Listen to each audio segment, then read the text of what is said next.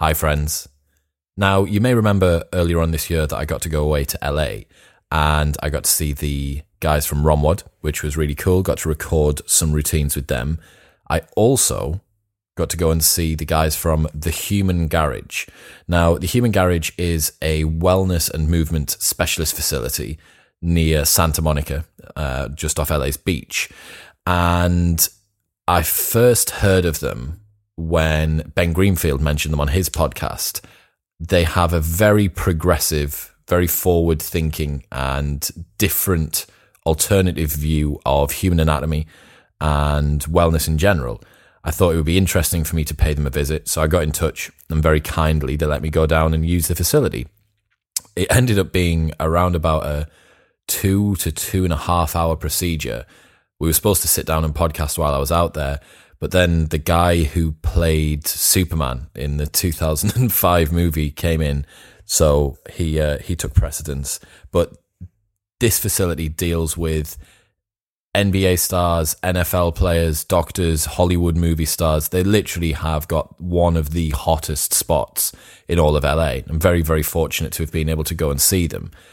I wanted to get Gary, who is the co-founder, on the podcast to just try and explain where this very popular, very alternative thinking success has come from. And I think he manages to do it today. So I'm not going to take it any further. I'm going to let Gary speak for himself. One final thing, if you are in LA and you do want to check out The Human Garage, they haven't sponsored this episode at all. However, the waiting list is incredibly long if you want to see them. But if you mention Modern Wisdom when you book for your consultation application, they will bump you to the top of the list. I'm going to be really interested to hear some feedback about this one. So don't forget, get at me at ChrisWillX on Instagram, Twitter, wherever it is that you want to get in touch, or modernwisdompodcast@gmail.com. This episode is brought to you by Crafted London. Finding men's jewellery that doesn't suck is very difficult, and Crafted London have nailed it. They are the #1 men's jewellery company worldwide. They're sweatproof, waterproof, heatproof, and gym-proof. They've got custom designs in gold and silver, necklaces, chains, pendants, bracelets, rings, and earrings. If you've seen me on any of the big cinema episodes on YouTube wearing a necklace, it will always be from Crafted. I absolutely love it. It works with formal wear, casual wear, whether it's daytime or nighttime.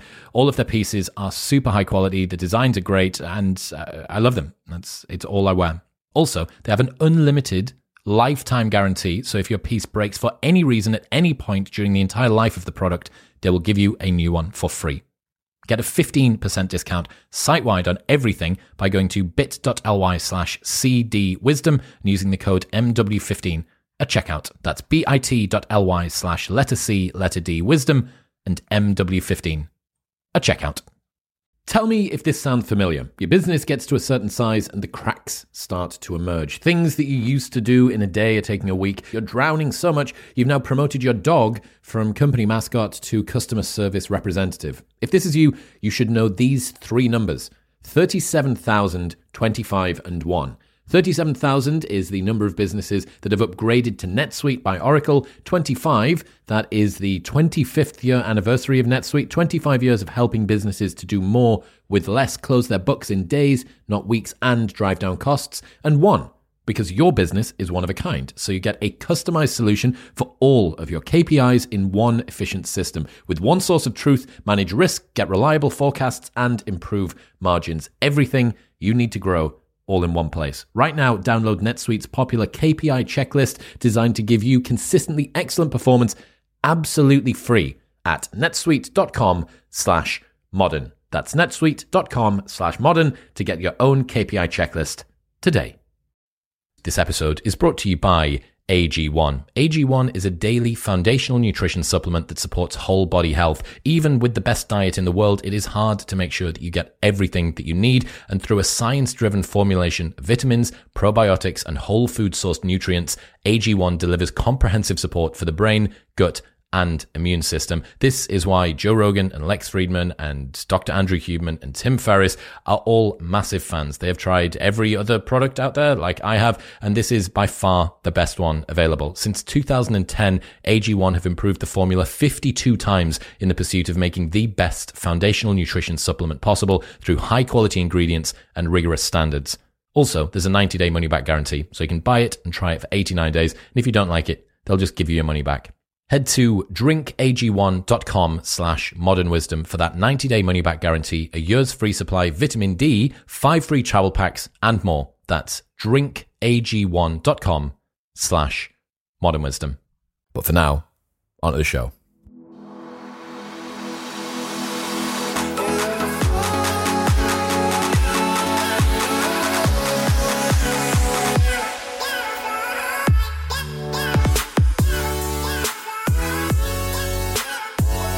Gary, welcome to Modern Wisdom. Hi, Chris. How you doing? Very good, thank you. And yourself?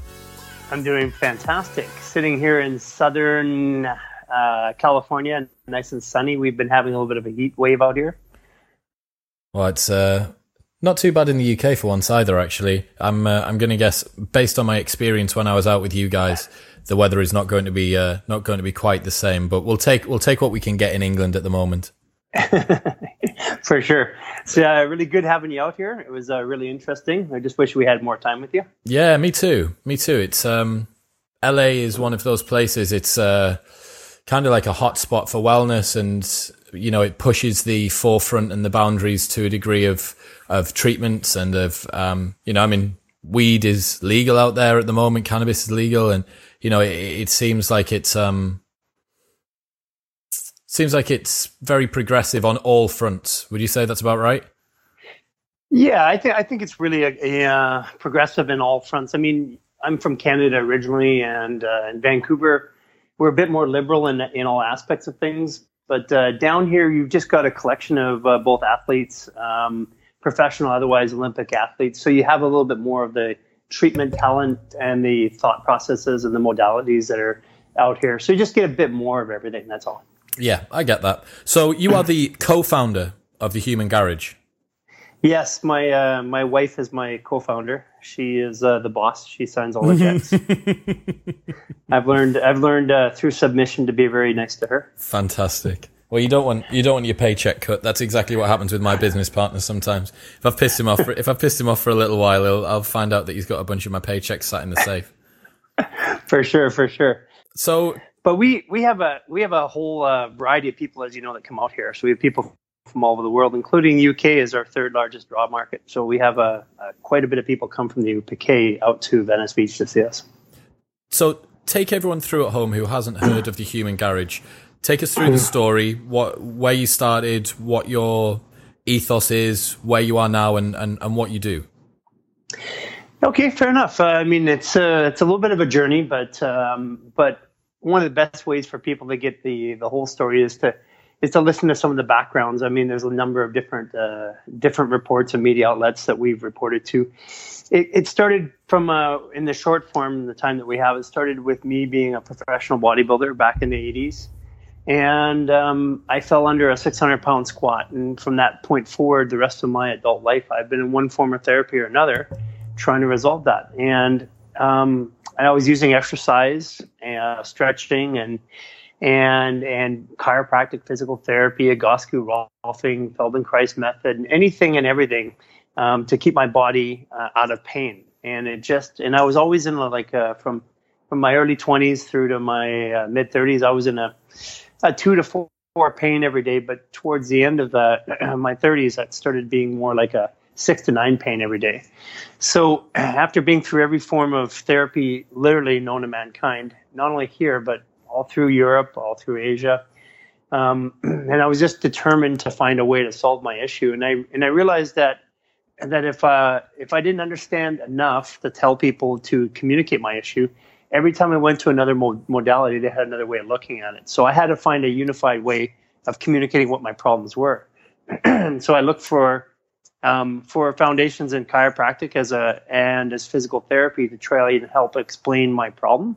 So when I don't know if you've ever experienced this, Chris, but if you go from doctor to doctor with a chronic issue of any kind, having to explain yourself and go through their process each and every time, it gets pretty tedious. And after hundreds and hundreds of these, you just start learning the language. So as we learned the language of chiropractic and physical therapy, we went to the next step, and I was just trying to really solve my issue. So I sought out the top 10 people in probably every industry you can imagine and went to them wherever they were in the world.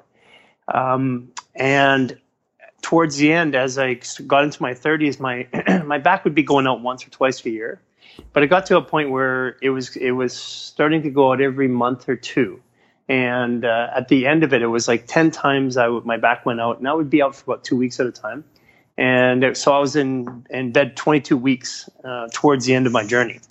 And that's where the foundation, that's where I said something has to change, because you may or may not experience this or have any relationship to this, but at some point I didn't want to kill myself, but I really didn't want to be alive anymore. It was just a excruciating pain. I can imagine. I can imagine it's very, very uncomfortable.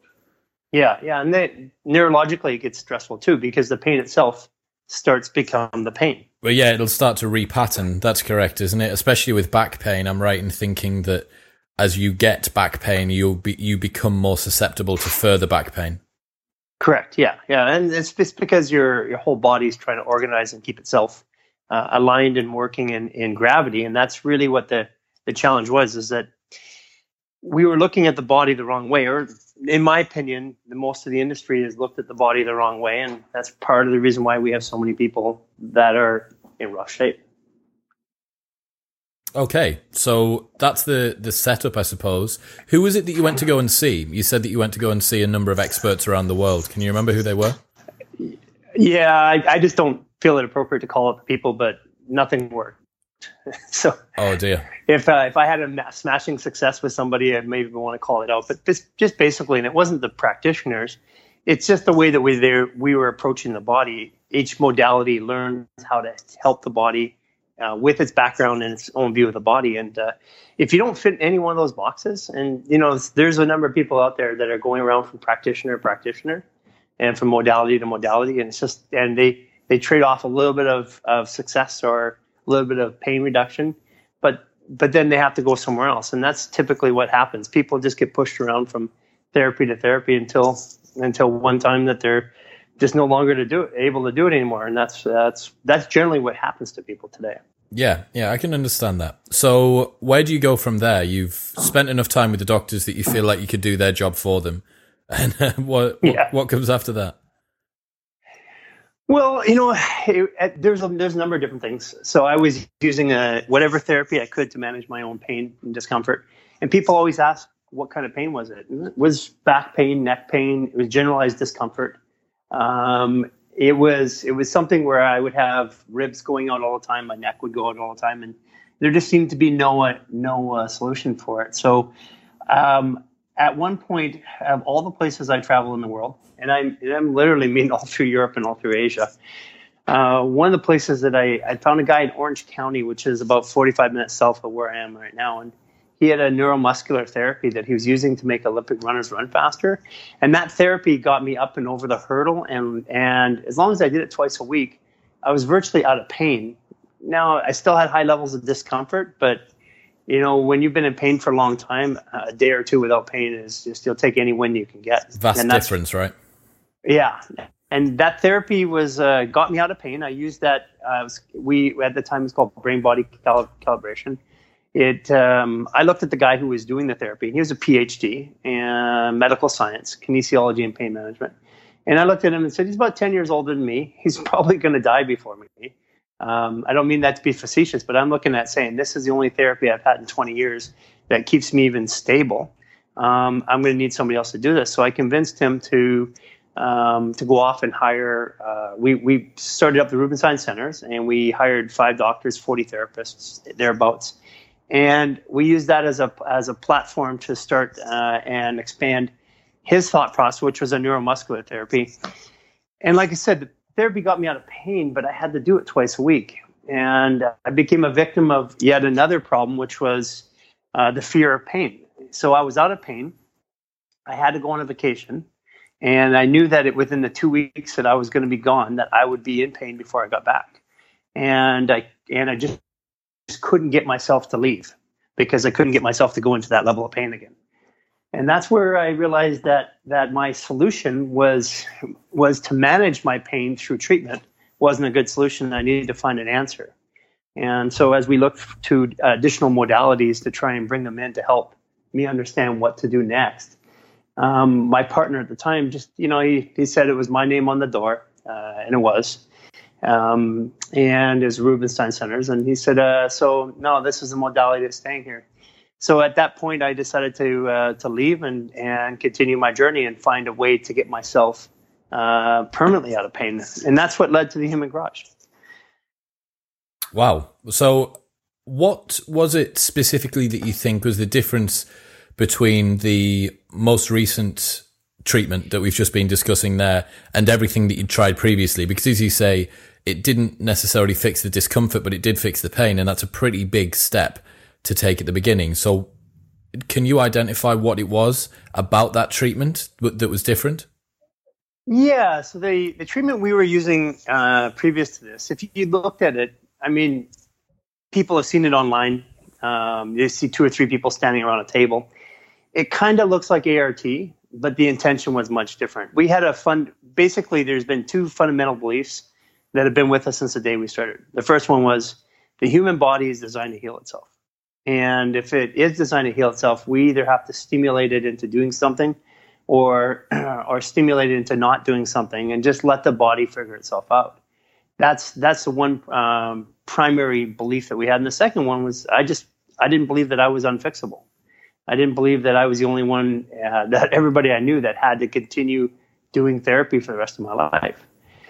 So with that foundation of belief, I literally started working in a garage, and it was my garage here in Venice Beach, and I had a PT that I was working with, and we were just experimenting, and we were just following a series of what seemed at the time dumb ideas or just illogical ideas.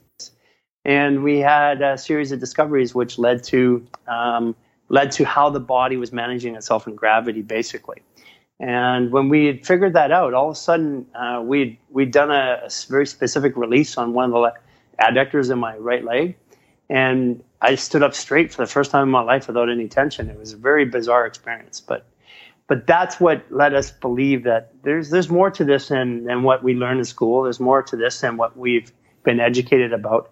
And it started opening up this process of always looking for a better way and always investigating. Okay. So did you do, during this period when you were developing the Human Garage, did you do any formal training? Did you go and do physiotherapy education? Did you do any biomechanical work or anything like that? Or was it kind of learn as you go? Well, it depends what you consider to be formal training. I've spent 25 years studying, educating, hiring people to train me, paying for training, going for courses and seminars. I mean, heck, I started a business with a PhD in medical science and had 5 doctors and dozens of therapists defending his science. So yes, there's a lot of education, but the formalized education, and most people can relate to this. You go to school, you learn a bunch of stuff, then you go off and you go into your practice or into your career, and you use almost nothing that you learn in school. And it's not really no different in healthcare. A lot of the education comes from being out there working with people and seeing live results. Yeah, that's totally correct. I guess the letters in front or behind your name they're really just a fail-safe for someone who doesn't know you, that says I have the minimum required education that someone should do to be able to practice what you think that you want from me. Yeah, I'm the least trained or educated person here. I'm serious. I mean, I have actually technically, outside of nutrition training and supplement training, I've taken courses on biomechanics and fascia and stuff like that. But those are more interest courses that you would take as a practitioner. But for the most part, yeah, my training came from the street. But what that allowed me to do is ask a lot of dumb questions, Chris. And when you ask dumb questions, you get smart answers. And like for example, let's just jump off the deep end. Where do we start off with? I looked at it and said, okay, I have a problem. And my background, just so you know, is when I got out of school in the 80s, You could go and be a doctor for $150,000 a year. You could go and be a lawyer for about $200,000 a year, or you could go into the wireless industry and technology and make $750,000 a year. So I did what any young man would do. Went into wireless. Yeah. Went into technology, and I went where the money was, but as I started getting more and more problems as sick or more dysfunctional, I started organizing more of my life around my dysfunction. So in other words, if I'm going to a telecom conference in Miami and I had a choice between Miami and California, I'd take the one that had a health conference somewhere around that time. And I started double dipping in my travel because I was really trying to figure out, what the issue was. Mm-hmm. The nice thing about asking stupid questions is I got to, as I said, let's dive off the deep end. I got to ask the biggest one, which is the brain in charge of the body? And, fundamentally, scientifically, that's not true. It's a command center, but it's not the command center. And if it was a command center, Chris, then why is it then when a baby's being developed that the heart beats before the brain is developed? That's interesting. So what do you mean about the brain not being in control? Well, it's not in charge. Okay. It's a control center. Yeah. So it's not, if you think of your body, like we've contextualized this experience of being human, and we try to make analogies so we feel grounded in those analogies. Like we say, our brain is like a computer. Well, let me give you another reference point. How about your body's like a computer and your brain is like a CPU? It runs programs. The brain is always analyzing the internal and external environments imposed upon us and adapting us to the environments. And, the latest research on the vagal nerve shows that 90% of the information goes up the vagal nerve to the brain. Again, that's another indicator that maybe the brain isn't in charge. And so the world of science and medicine starts to split right there. Either the brain is in charge of the body, or the brain is just another organ that's part of the body's operation. And if you say the brain's in charge of the body, then the body's a meat suit. And then that's where traditional medicine and thought processes go down. But there's this whole new world of people that are saying, hey, there's way more to this than we think. Like, for example, your fascia, which we were working on when you were here, Chris, is 100 trillion cells. Your brain is 100 billion cells. That's 1,000 times. That's 1,000 stomachs in your head, in your fascia. Your brain your fascia is 1,000 times more organically dense than supposedly the command center in the body. And if you think about the fascia from the inside of your skull to the inside of your feet, right on your toes, it's a complete sheet of material, connective material. And I'll give you a way to reference it. Think about that material. It's all one big sheet, and in there's pockets, and in those pockets lie muscles, tendons, and bones, and organs. So basically, if you think about it that way, that's more of a true representation of the body. And the body has all these input systems or these intelligent systems that have to work together, and they're interdependent. And each one is dependent upon the other one. Like even the brain is dependent upon your senses to give you information. So one of the things that we get here with a lot of people is they'll have a neurological, like a vestibular inner ear balance issue, and their brain perceives that they're falling over. Well, if you have a vestibular issue and you're trying to do body work or chiropractic work or alignment work or train yourself or get your glute to fire, it's not going to fire.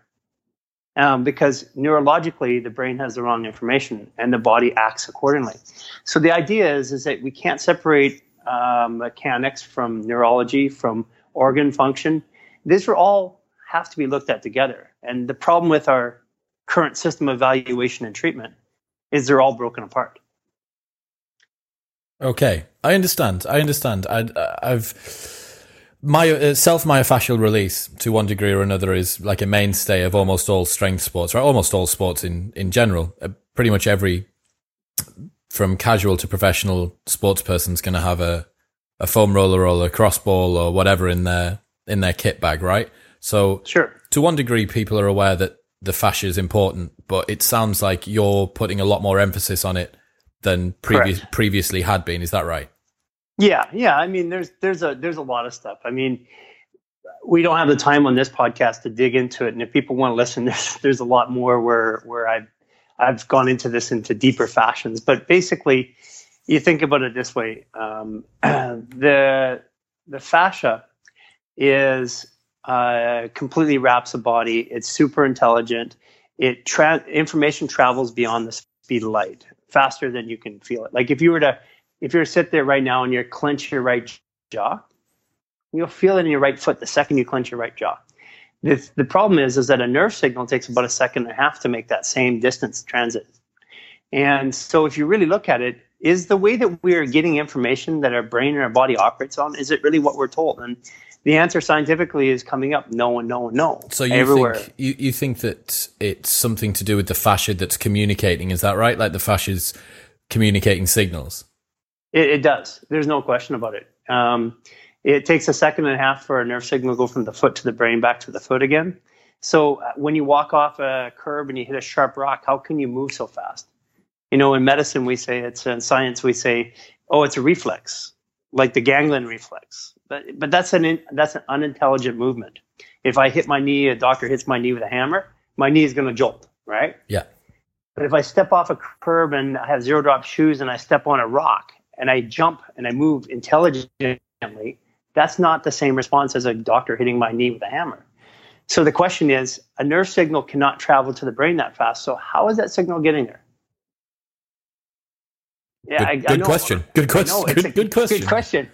Well, so our hypothesis is it's fascia, and we deliver it every day by, we can demo it in just 10 seconds while you're sitting here on a table. But the whole point is, let's just say this, without getting into the particulars and having catfights about what is and what isn't. Let's just say that the information that we have doesn't adequately explain the experiences that we are currently living in. And if that's the case, then that just opens the door to look and investigate. And the Human Garage we recognize that there's a truth in every single modality that's out there. And that we have MDs, we have chiropractors, we have nutritionists, we have naturopath doctors, we've got body work, we got PTs and neurologically trained trainers. We've got every form or every discipline that helps the human body into one location. You were very well. You were very well armed with different practitioners while I was there. There was about, I think, maybe 6 people upstairs, all of whom were from a different background or a different discipline. And then at one point, I think about four of them were working on me. Yeah, exactly. And that's the other part too, is that the body, we can get into that too, but the body just, it's not the way that we think it is. And again, if we open up that question, that thought process, you start to investigate and look at more. So part of the reason why there's 4 people working on you is that there's 3 distinct regions of the body: the lumbar, the thoracic, and the cervical. And each of those regions has its own little ecostructure, things that it does that's important, like pressure relief valve. Your head has a pressure relief valve, it's your ears. Your lumbar has a pressure relief valve. That's your backside. And your diaphragm itself, at the top of the diaphragm, has 2 pressure relief valves, one with the esophagus and one with the arteries. And the body is always trying to balance the pressure and the mechanics. And what you experience when you're there's 3 of us working on you. You're standing up, and there's 3 people touching you in different areas of your body. And what we're doing is stimulating a response, and we're asking your body to figure itself out. Yeah, for just as a brief segue here, if anyone is listening on iTunes, you're going to have to imagine this, or Spotify, wherever you're tuning in. However, if you are on YouTube, I'll make sure that Video Guy Dean overlays all of the footage, all of the imagery that I got while I was having this treatment in Human Garage. So head to Modern Wisdom on YouTube to check that out if you want to see just what Gary's actually talking about here. But it does look a little bit like if it's a still image, it looks a little bit like an army of people are maybe fighting me. But if you see a video, it's a number of people twisting, right? There's a twisting motion going on. Yeah. And what we're doing is we're providing fascial inputs to different regions of the body. And the reason why we do this is actually the interesting thing, Chris, is because people that have no reference to us, they're like, why are you doing therapy standing up? And I'm like, well, it's pretty simple in my mind. We're meant to be standing and walking in gravity. So if I want my body to act in a certain way, the best thing to do is put it in its natural environment, let it figure itself out. I looked at the human body and said this, again, asking dumb questions. I looked at it and said, okay, if I'm going to fix myself, I'm going to approach it like a tech problem, like I did everything else. And I said, what's my goal? I have back pain, neck pain, I have bloating, I have brain fog, I have pain in my feet. I want to be able to stand and walk without pain and dysfunction. And at that point, that's all I was saying. I mean, I'm at the point now where I'm going to play sports again for the first time in 2 decades. What sport are you going to choose to play? I don't know. You know, I've been trying to make a decision, which I go back to, but I'm such a fan of golf, but I want to do something team-based, so maybe it's some volleyball. You've got the build, having been around you for a little while, you've got the build for someone a little bit bigger than a golfer. I know, it's just that little white ball. It's such a pesky thing. You know, it's like all I want it to do is get in the hole, and all it does is fight me. Yeah. I've felt that pain before as well. So the strongest action, I looked at it and said, okay, what is it? What are the things that are imposed on the body? And literally, I wrote down like this: gravity, atmospheric pressure, emotional stress, sleep deprivation, dehydration. I went through it and list all the things that were potentially wrong in my body or that were wrong, and only to find out that the first 2 had never been thought about in 3,500 years. We've never considered our body's ability to adapt, to compensate around atmospheric pressure and gravity. And since those are the 2 factors that the single largest imposing factors on a human condition is atmospheric pressure and gravity, and in 3,500 years, we've never considered that at any form of therapy, mechanics, sports mechanics, in any way, shape, or form. That just doesn't seem logical to me.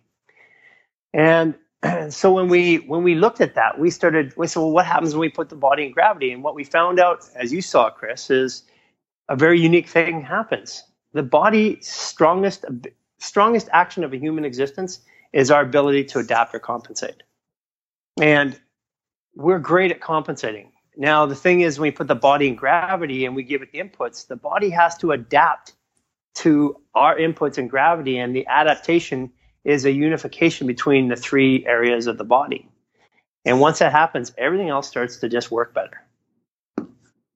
Okay. Yeah. I mean, I remember when we sat down, I remember you discussing the spiral of gravity going down and how that can affect different areas of the body. I remember you speaking about the atmospheric Correct. pressure as well. Yeah. So how do natural forces like pressure, air pressure, and gravity, how do they unprime the body, or how do they prime the body for injury, should I say, or how do they unprime it for being optimal? Right. Okay. So yeah, I'm trying to decide how far we go into these discussions. As far as you want, Gary. Yeah, we do have a time restriction though. So we got about 30 minutes left, right? So yeah. So basically, imagine this: you're if you've never held a gyroscope, I encourage people to just hold one for once, because you put a little gyroscope the size of your palm in your hand, and you hold it in your arm straight out, and your whole body will want to turn around it. It's bizarre. But basically, we live on the planet Earth. Earth spins at 1,000 miles an hour, and that creates a centrifugal or spin gravity. And it travels at 66,000 miles an hour around the sun. So it's another gravitational force. And what we're doing is we're standing against it. And gravity is not just pulling us down. It actually pulls us and slightly torques us. And depending on our orientation and where we are, hemispheres, northern hemisphere, southern hemisphere, there's a slight difference. At the equator, there's a difference because gravity is imposing a different force on us in those in those areas. So when we're in the northern hemisphere and we're being pulled down, typically you're going to have a little bit of a pull from your left shoulder to your right hip. So you're pulling and rotating into your right a little bit. And that's why the most common injuries, 80% of people, they tend to have injuries in the same generalized areas. And that's because we have the same basic forces applied upon us. So 80% of people in the northern hemisphere have got an injury which is left shoulder or right hip. Is that correct? No, they got a tension pattern left shoulder to right hip. Okay. Usually, yeah. So we have a little joke here at the garage. We say that murderers are silent, but victims scream. And what I mean by that is that the tight muscles, the murderer, you don't feel it, it's silent. But what you feel is all the muscles reacting to it, all the screaming from all the muscles that are trying to resolve the one issue, the one muscle being tight. That's the referred pain, so to speak, right? Yeah, referred pain or reaction too. So typically people are tighter on one side. Most people can tell you I'm tighter on my right side or my left side. And most people are tighter on one side of their body. And the injuries typically happen on the other side because the body's compensating around it. But what I am saying is that 80% of people have the same basic tension pattern. because we do things basically the same way. We tend to throw the ball most of the time with our right hand, right with our right hand. Now, there's lefties too. And there's people that are back and forth, goofy or ambidextrous, but just generally, the majority of the world has the same type of issues. So if the same forces are implied upon the body, then there comes into things like socialization. Do I play a sport? Do I walk? Do I sit down?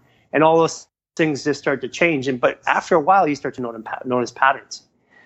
In the physical medicine industry, most practitioners would see they'd have about 25 or 35 appointments a week. 35 is on the top side usually. Mm-hmm. And you're going to see people usually once or twice a week. Twice a week is kind of the norm when you're in a repair status. And so you're talking about somebody having somewhere between 12 and 18 clients a week they see. And they're going to double it up over the course of the month. And they're going to see them a couple times in a month. So they're most likely seeing about 50 to 60 people a month. The Human Garage, and our format's open. We're into the 2,500 to 3,000 appointments a month. So we have such a broader aspect to see things. And since it's an open format, I'm not only a witness as what's happening on my table when I'm working on you, Chris, or where we're working in a corner, I can see all the other people working, what's going on. So my scope of what is normal or what patterns are starts to really enlarge. I guess your sample that you're taking data from in whatever form you want to say that is wider by a pretty big factor. If you guys are moving through between 2,000 to 3,000 clients a month, and as you said at the beginning, and this is something that I did want to emphasize for people that are listening at home, the range of clients that I saw while I was in there, I think you had a pregnant woman followed by me, then followed by the guy who played Superman in the 2005 movie. Is that right? Yeah, Brandon Routh. Yeah, Brandon Rouse, is it? Rouse. Yeah. So and you've got NFL players and you've got basketball players and all sitting there on the same tables right beside each other, going through the same therapy. My general thing is if it works, and it shouldn't be less because you have less money. We're neutralizing therapy costs. So if people pay the same price for the same work that gets done on a professional athlete, gets done on a pregnant lady. We may do different therapies, but yeah, you might not quite have the same physiological demands, but it's nice. It's certainly nice for people to be able to feel like they get the same level of treatment. I certainly know from personal experience that if you go into some physiotherapy studios, if you've kind of been put in with the apprentice or the master sometimes. Sure. Especially when your health's on the line or an injury's on the line and you want to feel like you're getting the best service, it's not a very conducive environment. So definitely not for healing, right? Yeah, that's an interesting dilemma, Chris, because then, the world of healthcare, what we do is we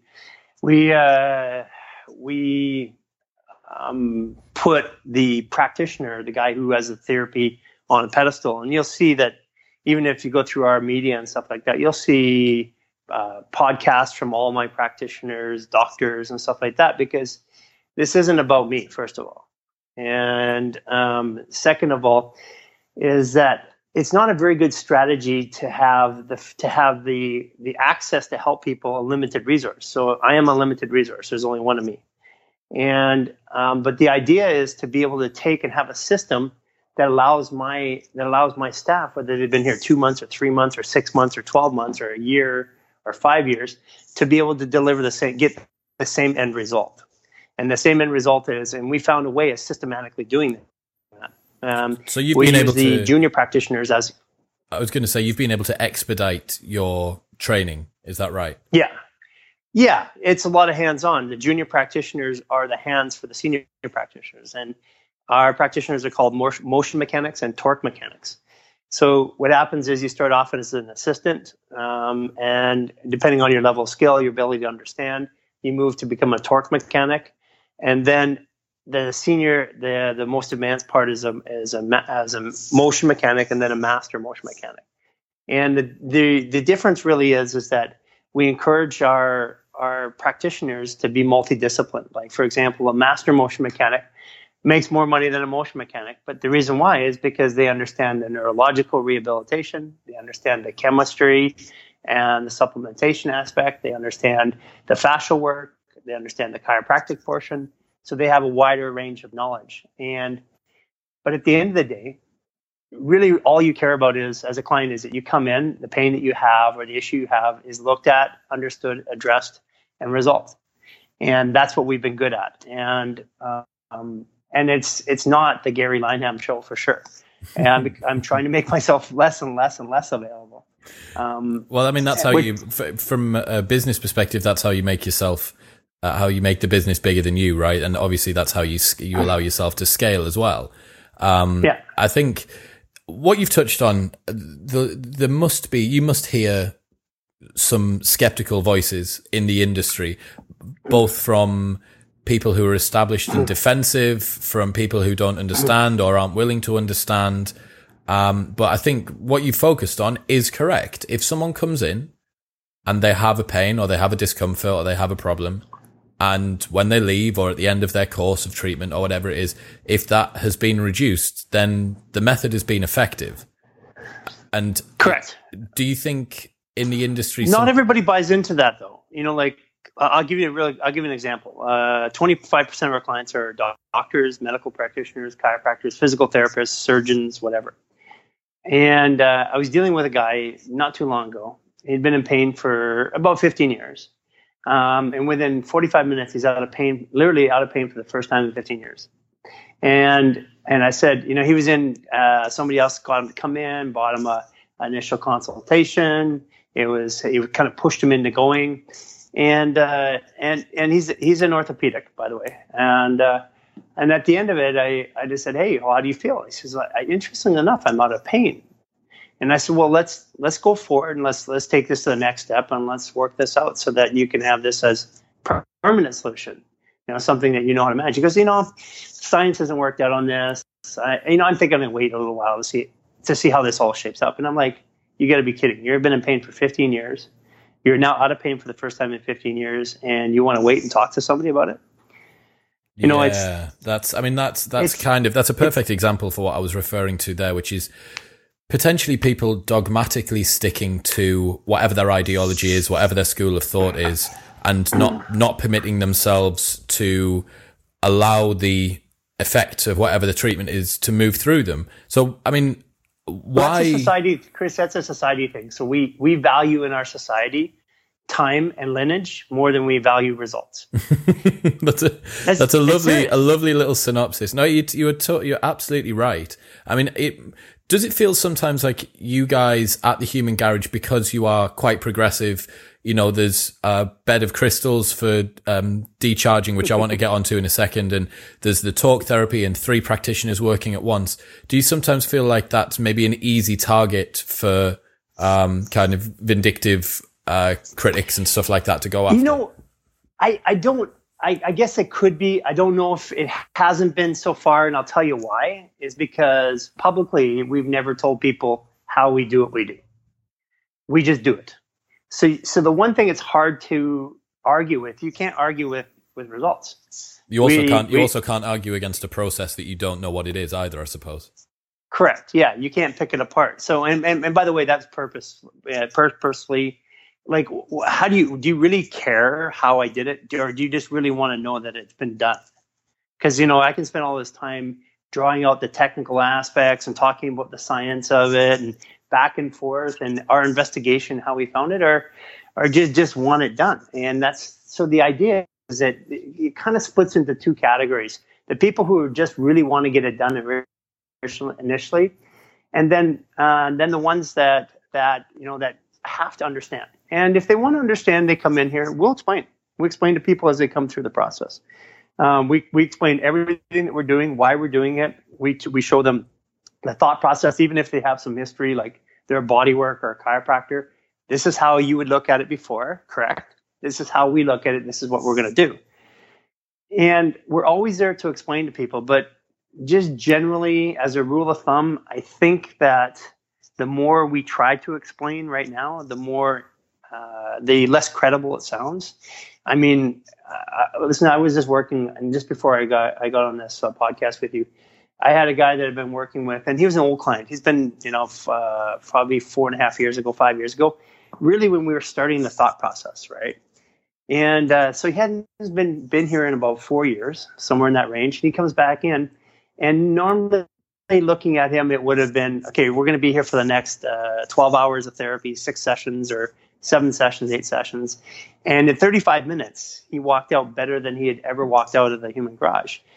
And that's a shift, because even for a practitioner who's used to delivering a result, but they know what kind of time and energy it takes to deliver the result, to be in a situation where, 20, 30 minutes, they can do more than they used to do in 8 to 10 hours.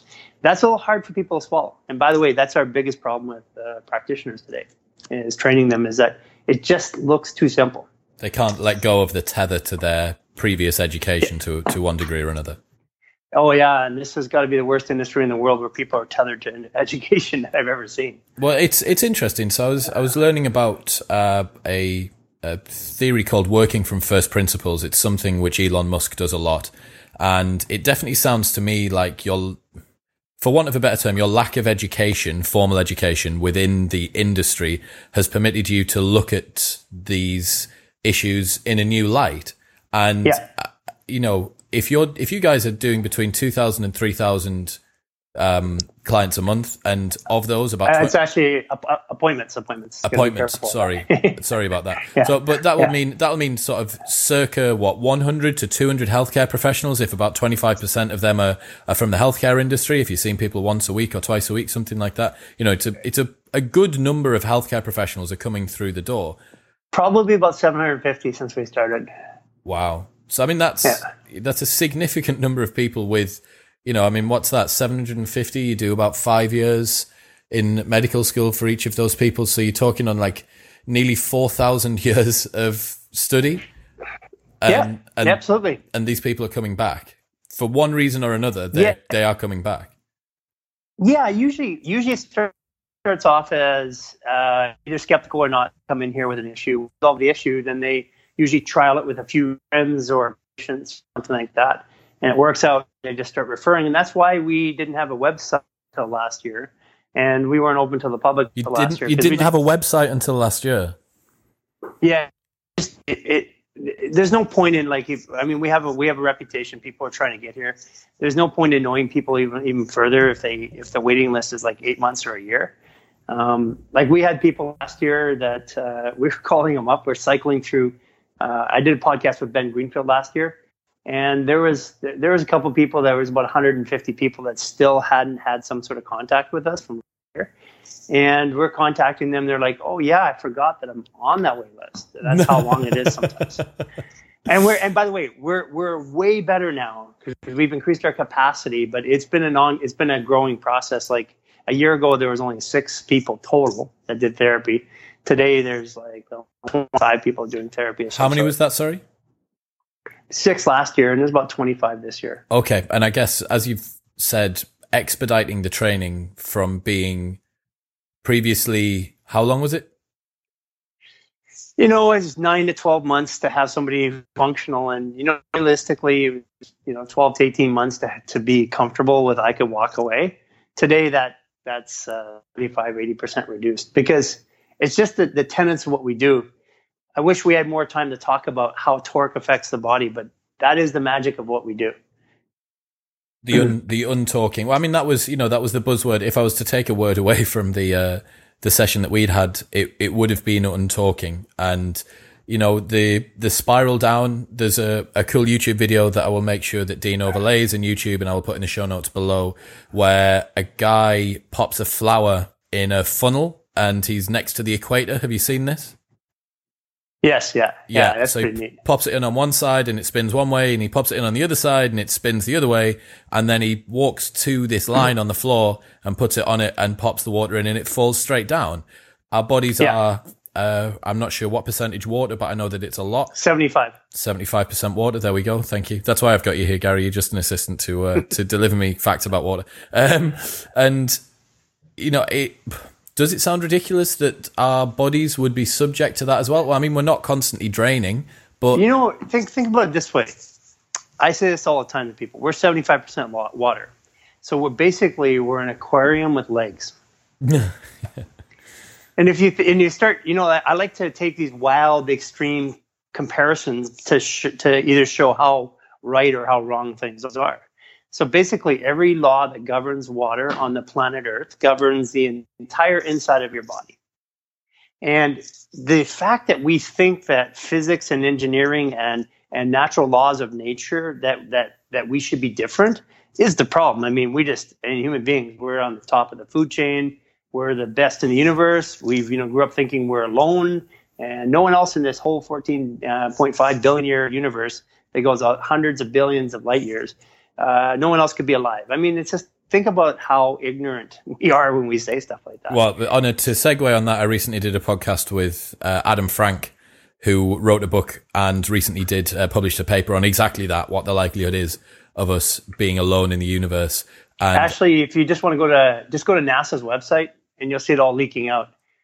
With UCLA, they just did a report, and they said, no, actually, even in our own solar system, there are thousands of planets in our solar system that have to have life. I mean, they're really reversing the thought process. It's just when you've stuck to a parting line for like 100 years, and then you find new evidence, you don't want to tackle it so quick because. Do you mean in our galaxy or in our solar system? No, in our solar system, in our galaxy. They're just saying life is everywhere. And this is all new stuff NASA's been releasing over the last 24 months. And it's not big press releases. You just look because they're required to release. So they actually, the UCLA NASA report just said that the entire universe is teeming with life. Okay. Well, I mean, and that's a big diversion from where we're. Adam Frank will be very happy to hear that. So I want to cover two more topics before we Sure. finish up. So first off, I want to talk about how you think that strength and conditioning complement what you're doing, or how they fit into what it is that you guys are doing. We've discussed the fact that the body repatterns movements and moves itself around pain. To me, it would feel, if someone's had pain for an awful long time and has reprogrammed bad movement patterns, it seems difficult to believe that they would be able to be repatterned in the space of 1 hour. Does that make sense? Yeah, fair enough. So there's structural. So the balance is the energy that my body uses to stand against gravity, and then there's movement. Movement is where those patterns come in, and if you don't rehabilitate motion or movement afterwards, then our bodies are a collection of everything that we have done to date, whether it's movement, whether it's food, whether it's drugs, whether it's psychological, emotional issues. Our body is the scoreboard for everything.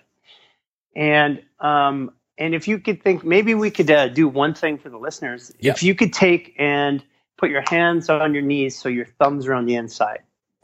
So your thumbs are on the inside of knees. I'm doing it now. Okay, so turn from your thumb on your one side, your right knee, turn your thumb towards your little finger. So you're turning away from the center of your body. Mm-hmm. And initially, within seconds, you're going to feel your arch tighten up. You're going to feel your quad, your lateralis tighten up, your glute tighten up, and all the way up into the back. Do you get any of that, Chris? I think, well, I've got sweaty hands at the moment, but I think.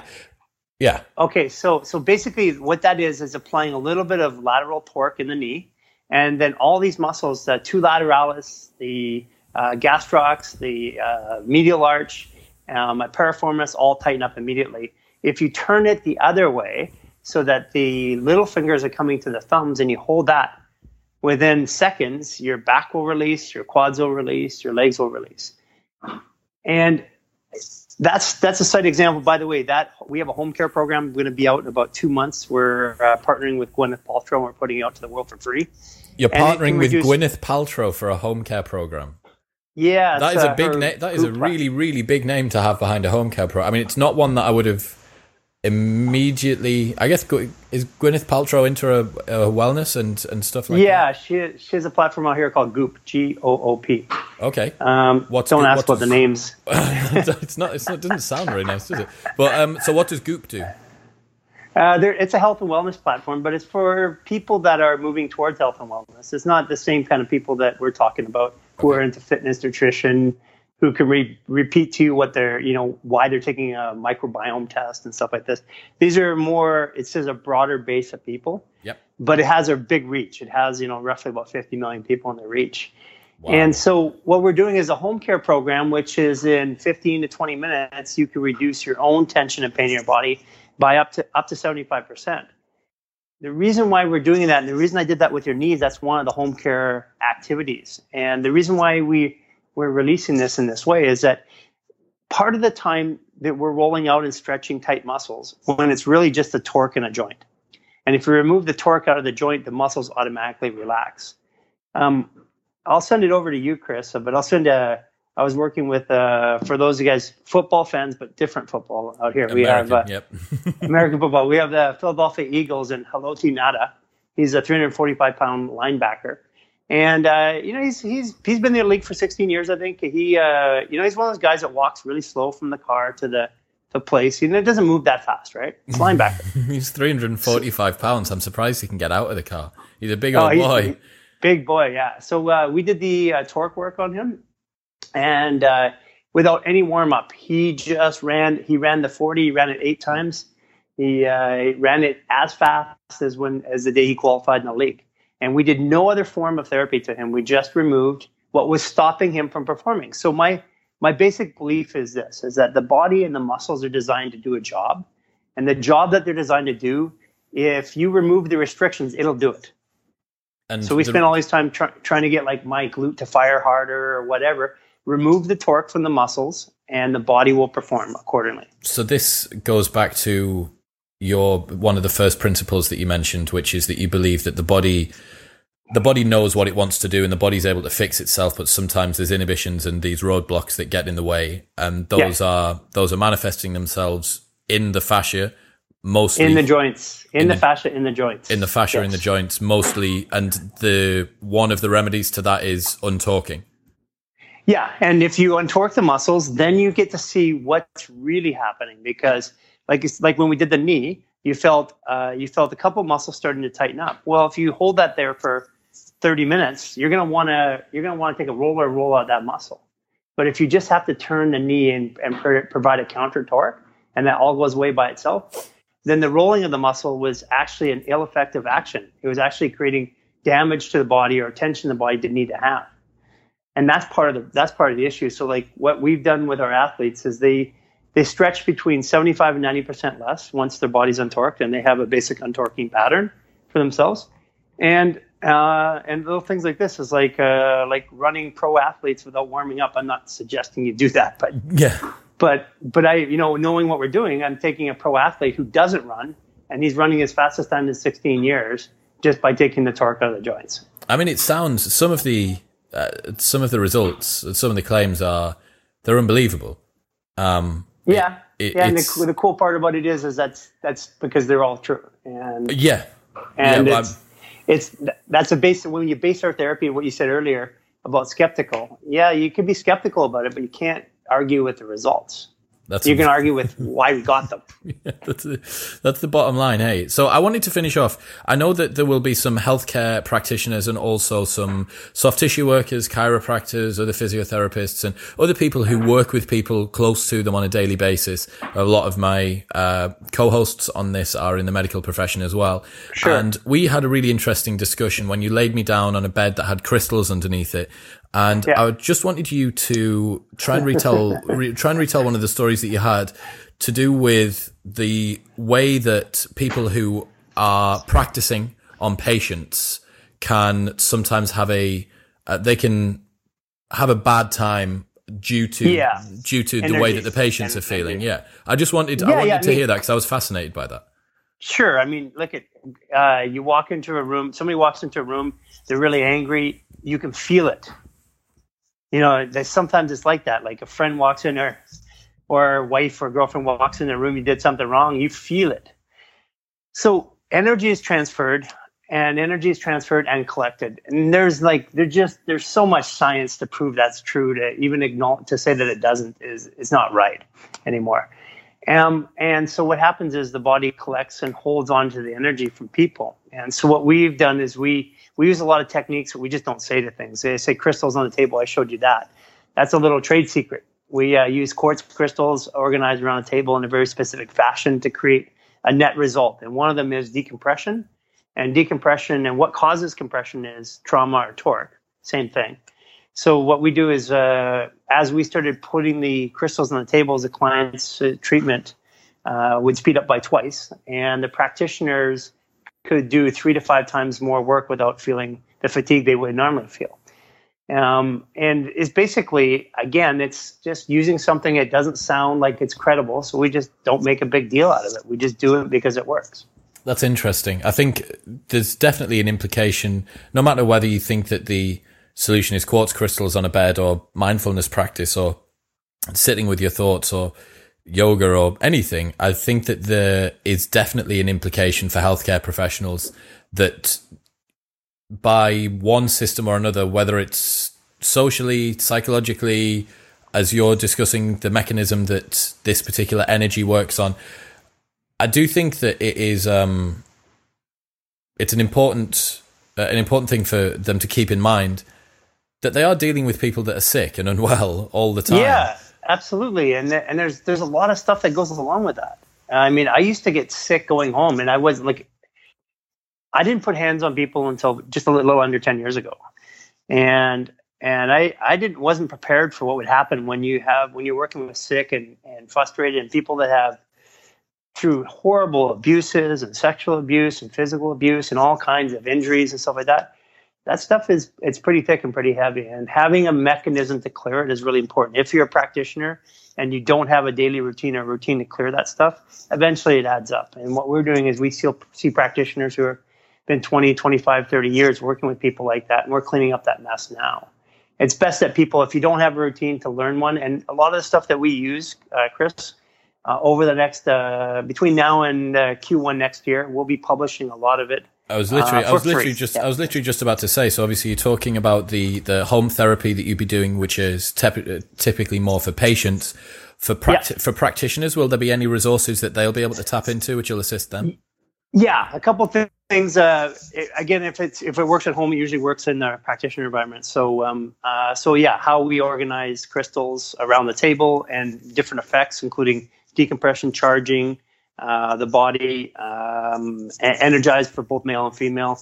There's also, for the first time ever in the history of the garage, we're going to be doing outward certifications starting in about 3 months, and we're going to be training torque mechanics. And our intention is to use torque mechanics work really well with chiropractic offices, because the body, often the spine, when it's been torqued for a long time, it gets untorqued. It needs to be adjusted. And so we're going to be certifying torque mechanics out, because the one thing that we have is we have people from all over the world trying to get in. The one thing that we're short on is people to deliver care. So we're going to take the care on the road, and instead of just trying to build a bunch of human garages, we're just going to start training people how to help people as quick as we can. You'd mentioned that before. Is that going to be a franchising or a licensing, or how's that going to work? Yeah, so the general mode is that people that are registered torque mechanics will get leads from us, because we have a plethora of leads coming in. I was going to say, you're not going to be short on lead generation, right? No, that's not going to be a problem. As a matter of fact, that's part of the reason why we took down our website years ago. It's just that you have to have some sort of control of the flow. And now we want to open it up and give people, like, literally, if you're a chiropractor out there and you want to do this work, you'll be able to do portions of this work by having 2 torque mechanics work with you.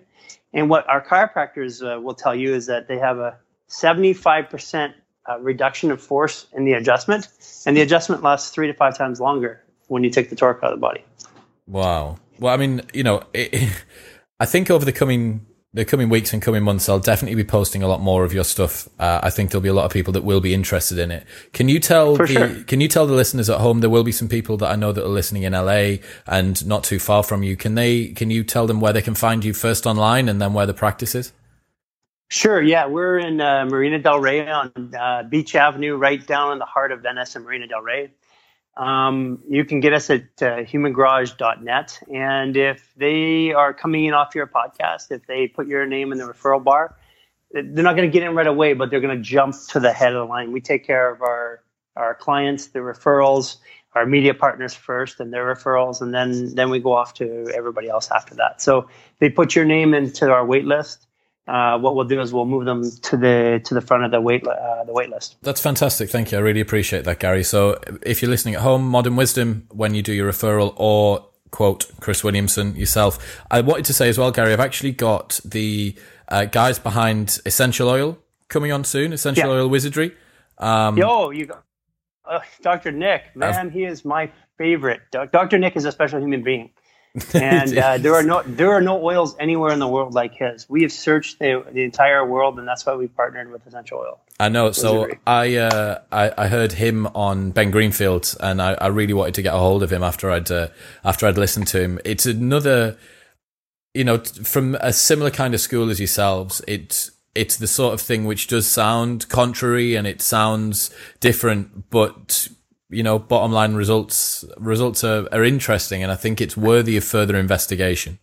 Well, the British Medical Journal was the first one, I think, to report on two things. We should, because we listen to allopathic, but British Medicine Journal reported on MRSA, seven clients who used Manuka honey, and terminal clients for MRSA.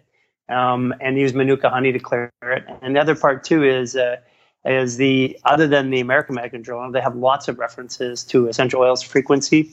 That there's not a bacteria in the world that is resistant to essential oils. So that's one you can you can put in your back pocket and use. Those are some unbelievable sort of stats there. That's the British Medical Journal talking about Manuka honey and bacteria resistance to aromatherapy oils, right? Yeah, it's pretty incredible. They had 7 patients there who had lesions. They were going to die from MRSA. And at this point, they got nothing left to try whatever. So they used Manuka honey.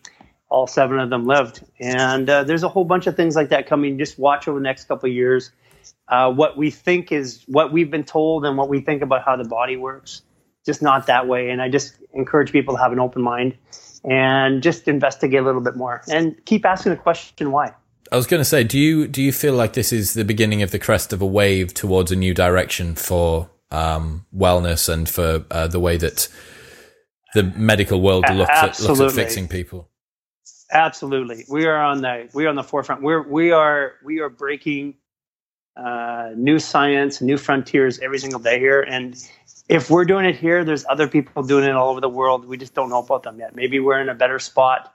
We get a bit more media here, but whoever you are out there, if you're actually changing the world and doing things that are going to actually benefit the world, just keep doing it and don't listen to people. Well, hopefully we'll have contacted some of them and they'll have a kindred spirit with yourself on the other side, sure. On the other side of the internet. So, Gary, I really appreciate your time. I loved my time when I came out to come and see you. I'm hopefully going to be back in LA not very soon, and I can't wait to come back and see you again. For sure, absolutely, Chris. It's been a blast. Thank you, man. Thank you. Take care. Bye-bye. Bye-bye.